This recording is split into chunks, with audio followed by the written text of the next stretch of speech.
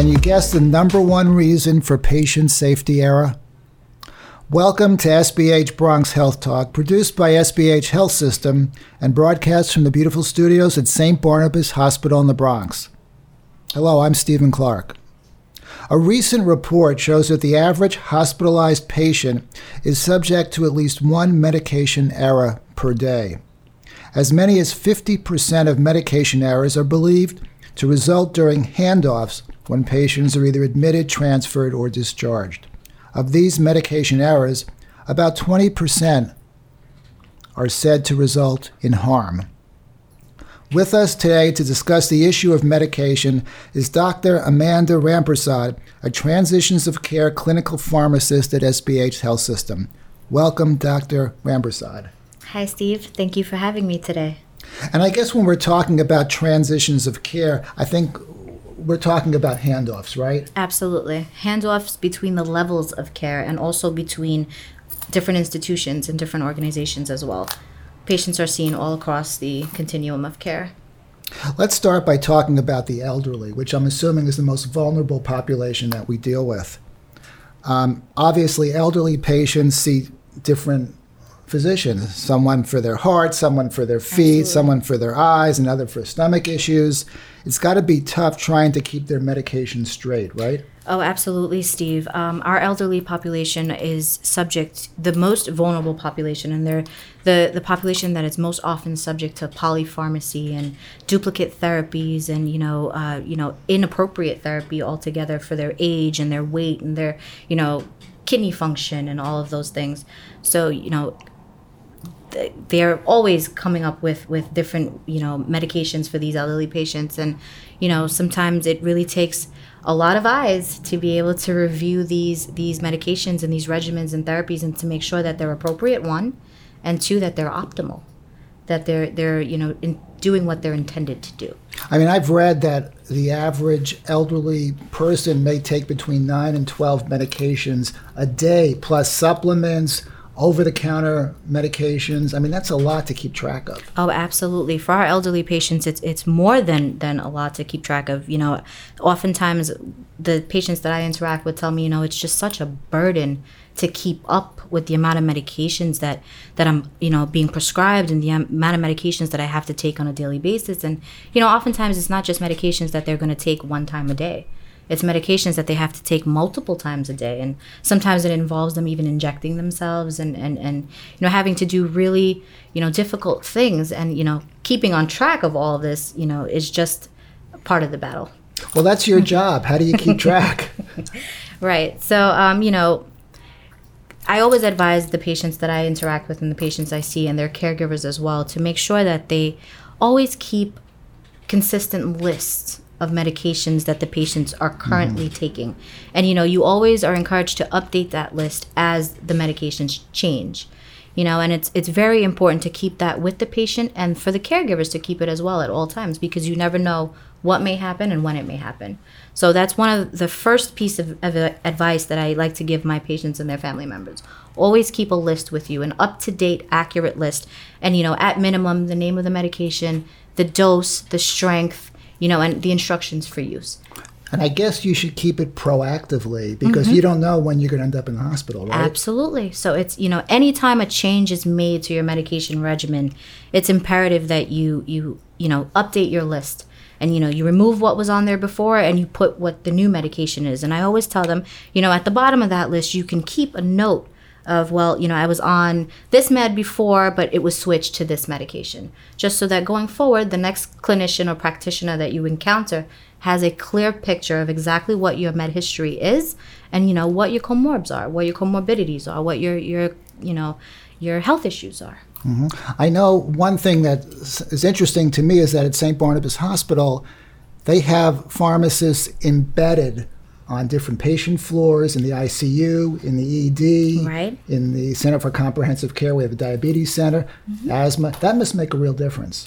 Oh, absolutely, Steve. That is, one of the greatest things a pharmacist can do is provide this medication adherence and compliance assessments to make sure that the patients are taking the medications as they should, and to make sure that what they're on is actually appropriate. So being in these different patient care areas, the pharmacist actually plays a very integral role in making sure that the medication reconciliation process is followed out accordingly, and that it is done appropriately and consistently 100% of the time for every single one of the patients, that come through the SBH health system, and as well as any other healthcare facility, be it a clinic, be it another hospital. Medication reconciliation is probably one of the most important things that needs to be done at every single visit, every time you encounter a patient. And that's because it's constantly changing. Meds are constantly changing. Medications are constantly being removed and added, and doses are constantly being adjusted.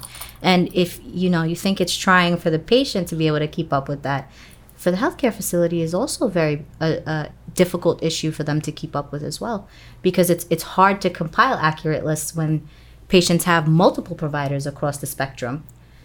So it does prove to be a challenge, but pharmacists are uniquely positioned to be able to help with that challenge and to be able to, get these med histories from these patients.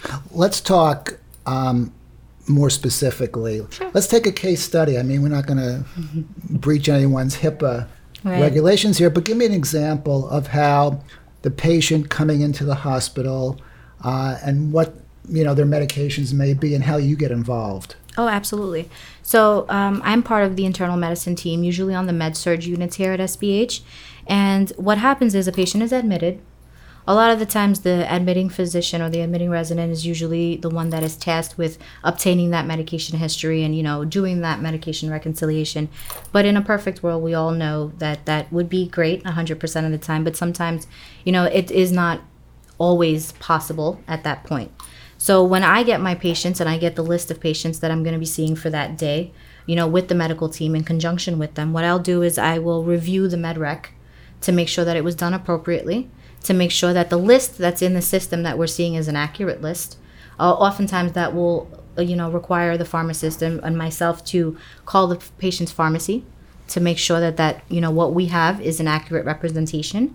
It'll sometimes, require us to call the patient's provider, their primary care provider, and say, such and such is admitted to the institution today, and for, this reason, and we need to follow up. We need to know what meds the patient is taking so that, we can start medications in the institutional setting as appropriate.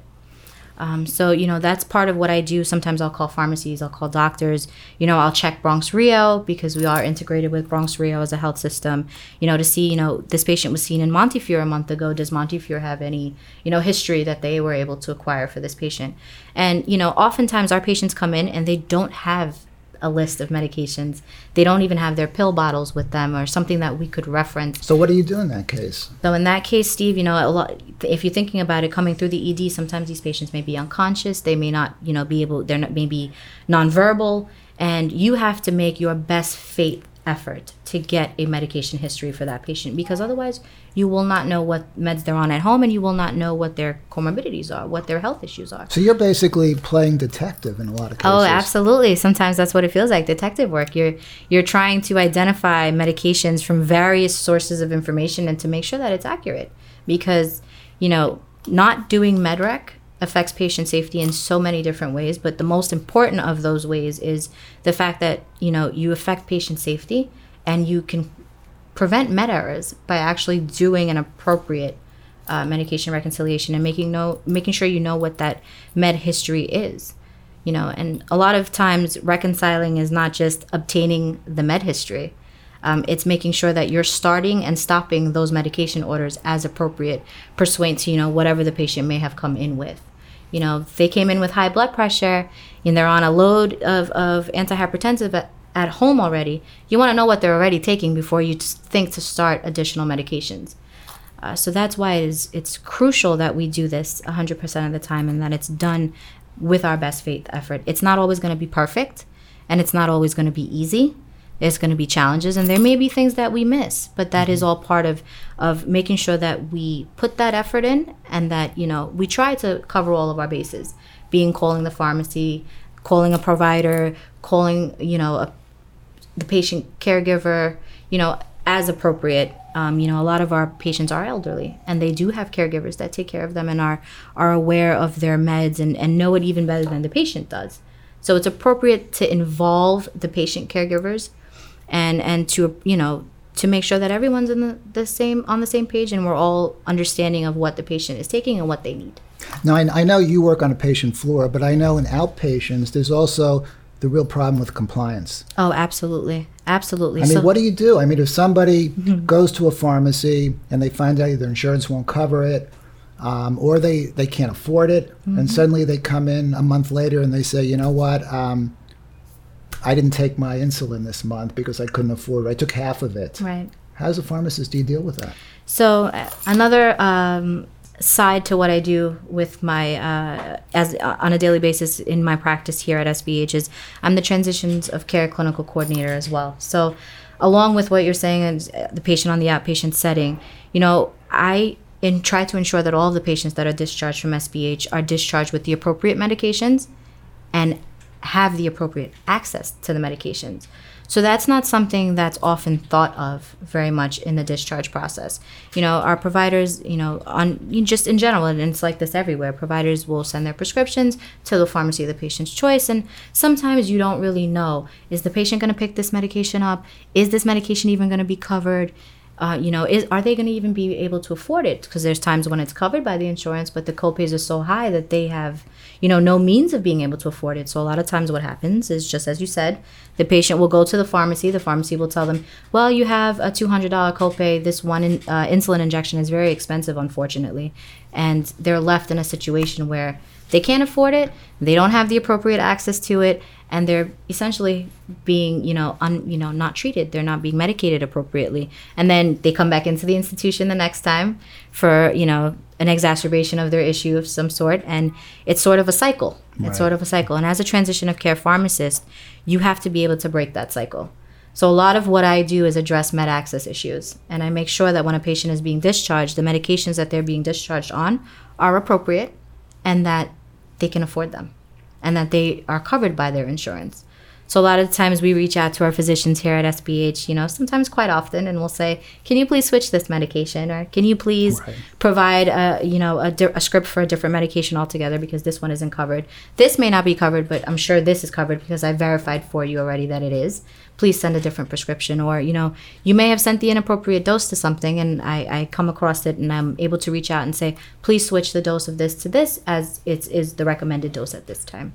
So those are just a few areas where I can get involved and where I do get involved. At SBH, we do run, I do run the Meds to Beds program here, where we try to have all of our patients that are being discharged from the institution discharged with their medications at bedside before they leave the hospital. So, at least for that 30 days, I can rest at ease knowing that, they have the medications that they need in hand prior to leaving the institution. Yeah, what also I found interesting is that you also run interference with the insurance companies. Oh, absolutely.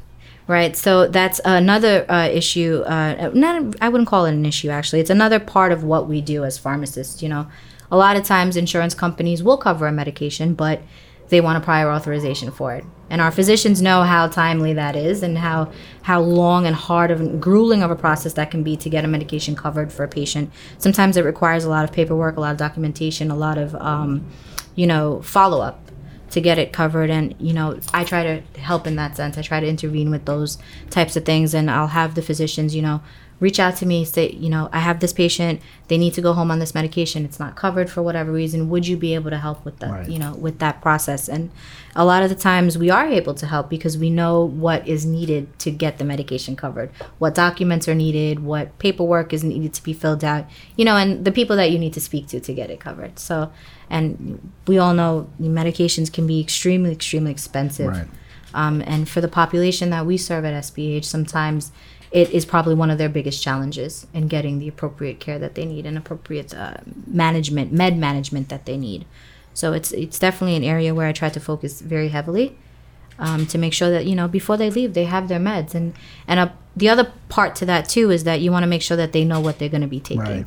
And that the meds are communicated to them in a way. Here at SBH, our nurses actually man the education process, but I like to to supplement that process. And I encourage our physicians to consult me, reach out to me, and with difficult cases, especially patients who have been admitted because they have not been adherent or there's lack of compliance with their medications.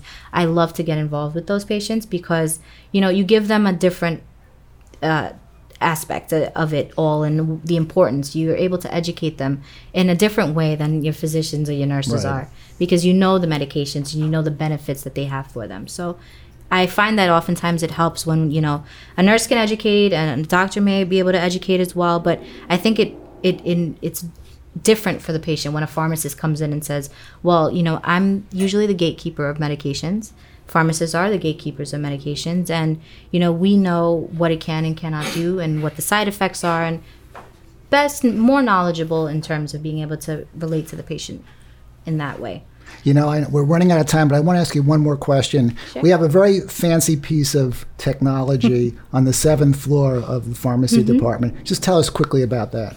So the Riva is for, that's the technology that you're referring to, and that is actually a automated robot in some sense. And what that does actually is it will batch IV preparations in the place of a pharmacist.